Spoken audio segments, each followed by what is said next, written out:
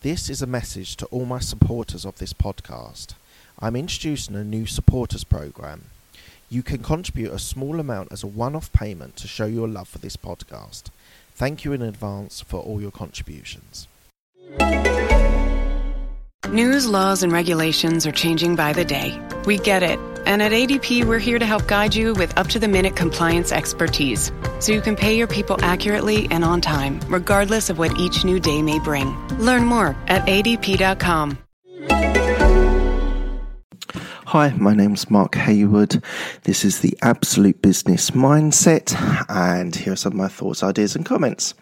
So I want to talk about Agile. Now, there's a lot of people in business who are talking about being Agile in the market, being Agile projects, Agile sort of methodologies which are going to impact their business. And in most cases, people who are outside the tech industry don't really understand what Agile means.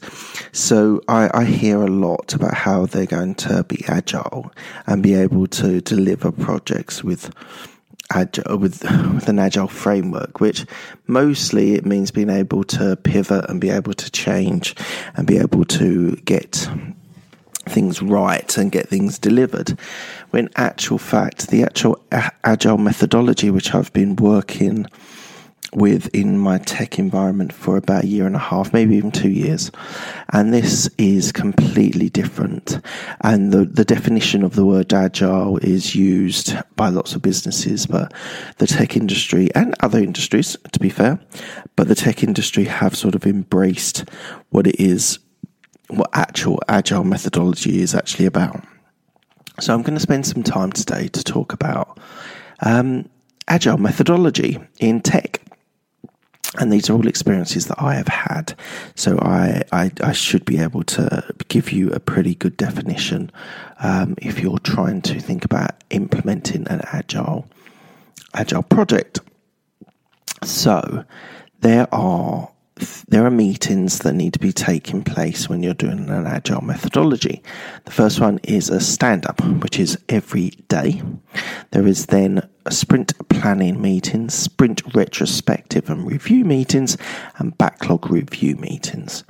So I'm going to start with the backlog review. So the backlog is all of the work that needs to be done for the whole of that product or service. So we have a backlog which has a number of items. They probably list about 100 or maybe a little bit more on projects, tasks, things that need to be done.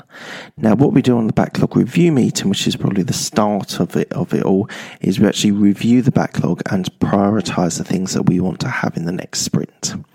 So we spend about an hour once every 2 weeks on a Friday to think about what we want to prioritize in our backlog. And in that, we will discuss any projects or tasks that need to be thought about. They will then go to the top of the list, our backlog, and we will then be able to work out. Sometimes we do effort points, which I'll talk about in the sprint planning meeting in a minute. But essentially, we are there to discuss what needs to be in the next sprint or 2 sprints or a couple of sprints. So that is done on a once every 2 week basis on a Friday. And then so that was like -1, that was like 0. And then we then start with a sprint planning meeting. Now this can be anything from an hour or an hour and a half every 2 weeks. So just to recap, so we do sprints every 2 weeks. So that means that we deliver tasks in a period of a sprint within 2 weeks. Can be shorter, can be longer, depending on the type of the business or the type of the team that you've got, but we do 2 week sprints. I'll maybe talk about that a little bit later on. So the sprint planning meeting is there, and that is to be able to work out what needs to be in that 2 week sprint. So we will take what's in the backlog review, and we will take them and we will talk about the different things that we need to be able to deliver in these next 2 weeks. They are often there is a velocity, so there is an amount of there is an amount of work that we will be able to achieve, and these are done in effort points rather than hours or whatever. And these effort points, you work out how many effort points you'll be able to deliver. Now, the more effort points you deliver, the bigger the team. The smaller the team, usually the less effort points you're able to do. And these can be translatable into hours. And often when we're doing projects or we're doing a new change request for a client, this is all based on effort points that equal how many hours we're going to charge to be able to deliver that service or product or enhancement to the product, let's say. So at the sprint planning meeting, we will talk about what needs to be included in the next 2 weeks. It's a very important meeting. We work out how many sprint points and effort points we're going to do, and then we work out of the tasks, of the priority tasks. They might be enhancements, they might be technical debt, they might be client requests, whatever they are. We work out what are the most important things that we need to be able to deliver. And we are then working out with often client requests trump everything because it brings in revenue. Everything else is usually something that enhances a client or perhaps internal teams that are related to our product. And so we have to prioritize and make a call. And there's basically usually the business people make the final decision because they have the greatest insight into what is actually most important from a business side. So although the techie people, the developers and the testers are there to give their expertise, it is usually in our environment that the business take the call on what's the most important thing. Because if techies had their way, they'd just reduce technical debt and they wouldn't necessarily talk about what we could enhance for clients because they're less business focused. So then let's move on to every day. So every day we spend half an hour, can be less, can be more. Yeah, it can't really be more than half an hour. I think that's probably as much as you'd want it to be on a daily basis. And we talk about what we've done in that last 24 hours. So we will talk about the different projects that we're doing and how we're going to deliver them. Within the sprint planning meeting, you'll work out each of the tasks that need to be done beyond the sort of high level change request or whatever it is. So that is important. And within each day, people will give a review of what they've done in those last 24 hours. And if someone isn't really pulling their weight, then the business people or even the techie people, depends on who the person is, would give a review and just sort of suggest that people need to pull their finger out and do a bit more than what they're doing at the moment. So that's all done. It's a very accountable type of methodology. It keeps everyone that they need to be able to explain what they've done in the last 24 hours, which is really good because it forces people's hands. There's no hiding. It's hard to hide in this sort of agile methodology. So you do get delivery on projects a lot faster, in my opinion, than the waterfall. I won't talk about the waterfall methodology, but essentially you can do some Google on that and you can find out agile is more fashionable at the moment, and that's mainly because of the accountability and the sort of expectation of being able to deliver quickly rather than it taking a couple of months to be able to do a release. So that's the sprint planning meeting. They're the stand-up meetings, and then the backlog review meetings, which we've talked about. The last meeting is the review and retrospective meeting. Now in this is actually where people take stock of what they've actually done in that last 2 weeks, in that last sprint. And it's important because you need to be able to keep a monitor on people, on tasks, on any sort of bugs that have appeared in the sprint.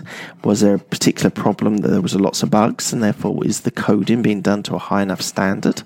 Is there code reviews? Is there enough reviews to be able to deliver? So it's critical that that people are given that accountability, and also in the sprint retrospective and review, it gives people the voice to be able to share where things are going well, where things are not going well, and that is the responsibility for that is from the the business side and also the tech side as well, the developers and the QAs. So I would say the testers. So I would say it is incredibly important that these things are included as well. And the review gives you a point to be able to talk and a sort of lessons learned, what went well, what didn't go well, what you keep, what you should start, and what you should stop is often a good way of being able to propose that. That's essentially what you should be doing every 2 weeks as well. So that's Agile. Now, within that, there's different facets, so I'm not going to go into each of the different facets of it, but I would say that it works very well in tech industry, because a lot of the coders and testers are accountable and are talented and want to be delivering good projects. If there was a sort of industry that wasn't so accountable or was difficult with motivation, I think it would be a bit of a problem, because people wouldn't be so motivated to deliver on the 2-week sprint. Give people places to hide, which Agile is very clear that there's no place to hide within Agile. So you can see the people who are working hard, that are contributing to all the meetings, in the people that are hiding or just sort of saying, "Oh, I didn't do much today, I'll deliver it tomorrow," etc. So it's incredibly important for people to be able to deliver consistent and high quality work as well. So that's Agile. I'm happy to, if you've got any comments or questions, then by all means, then leave them in the notes or in the comment section. That would be great. But that's a practical view of Agile methodology. Right, my name is Mark Hayward. You can check me out on Twitter as Mark Hayward169. YouTube, I've got a bunch of videos, short videos about the things that I like to talk about, which is business technology and coaching. And there is a closed Facebook group which you can join, which is Absolute Business Mindset. There is this podcast which is here. So any of the ways to be able to get in contact with me, happy to link in with you if you've got any questions or any comments about anything that I've talked about. Thank you very much. I'm John Prideaux, host of the Checks and Balance podcast from The Economist. Each week, we unlock the stories and the trends shaping American politics, joined by The Economist journalists from around the world, plus expert guests. We dig into the ideas, the data, and the country's complex history to answer the big questions about where it's headed. That's Checks and Balance. Join me today and start listening on Acast, your podcast app, or wherever you get your podcasts.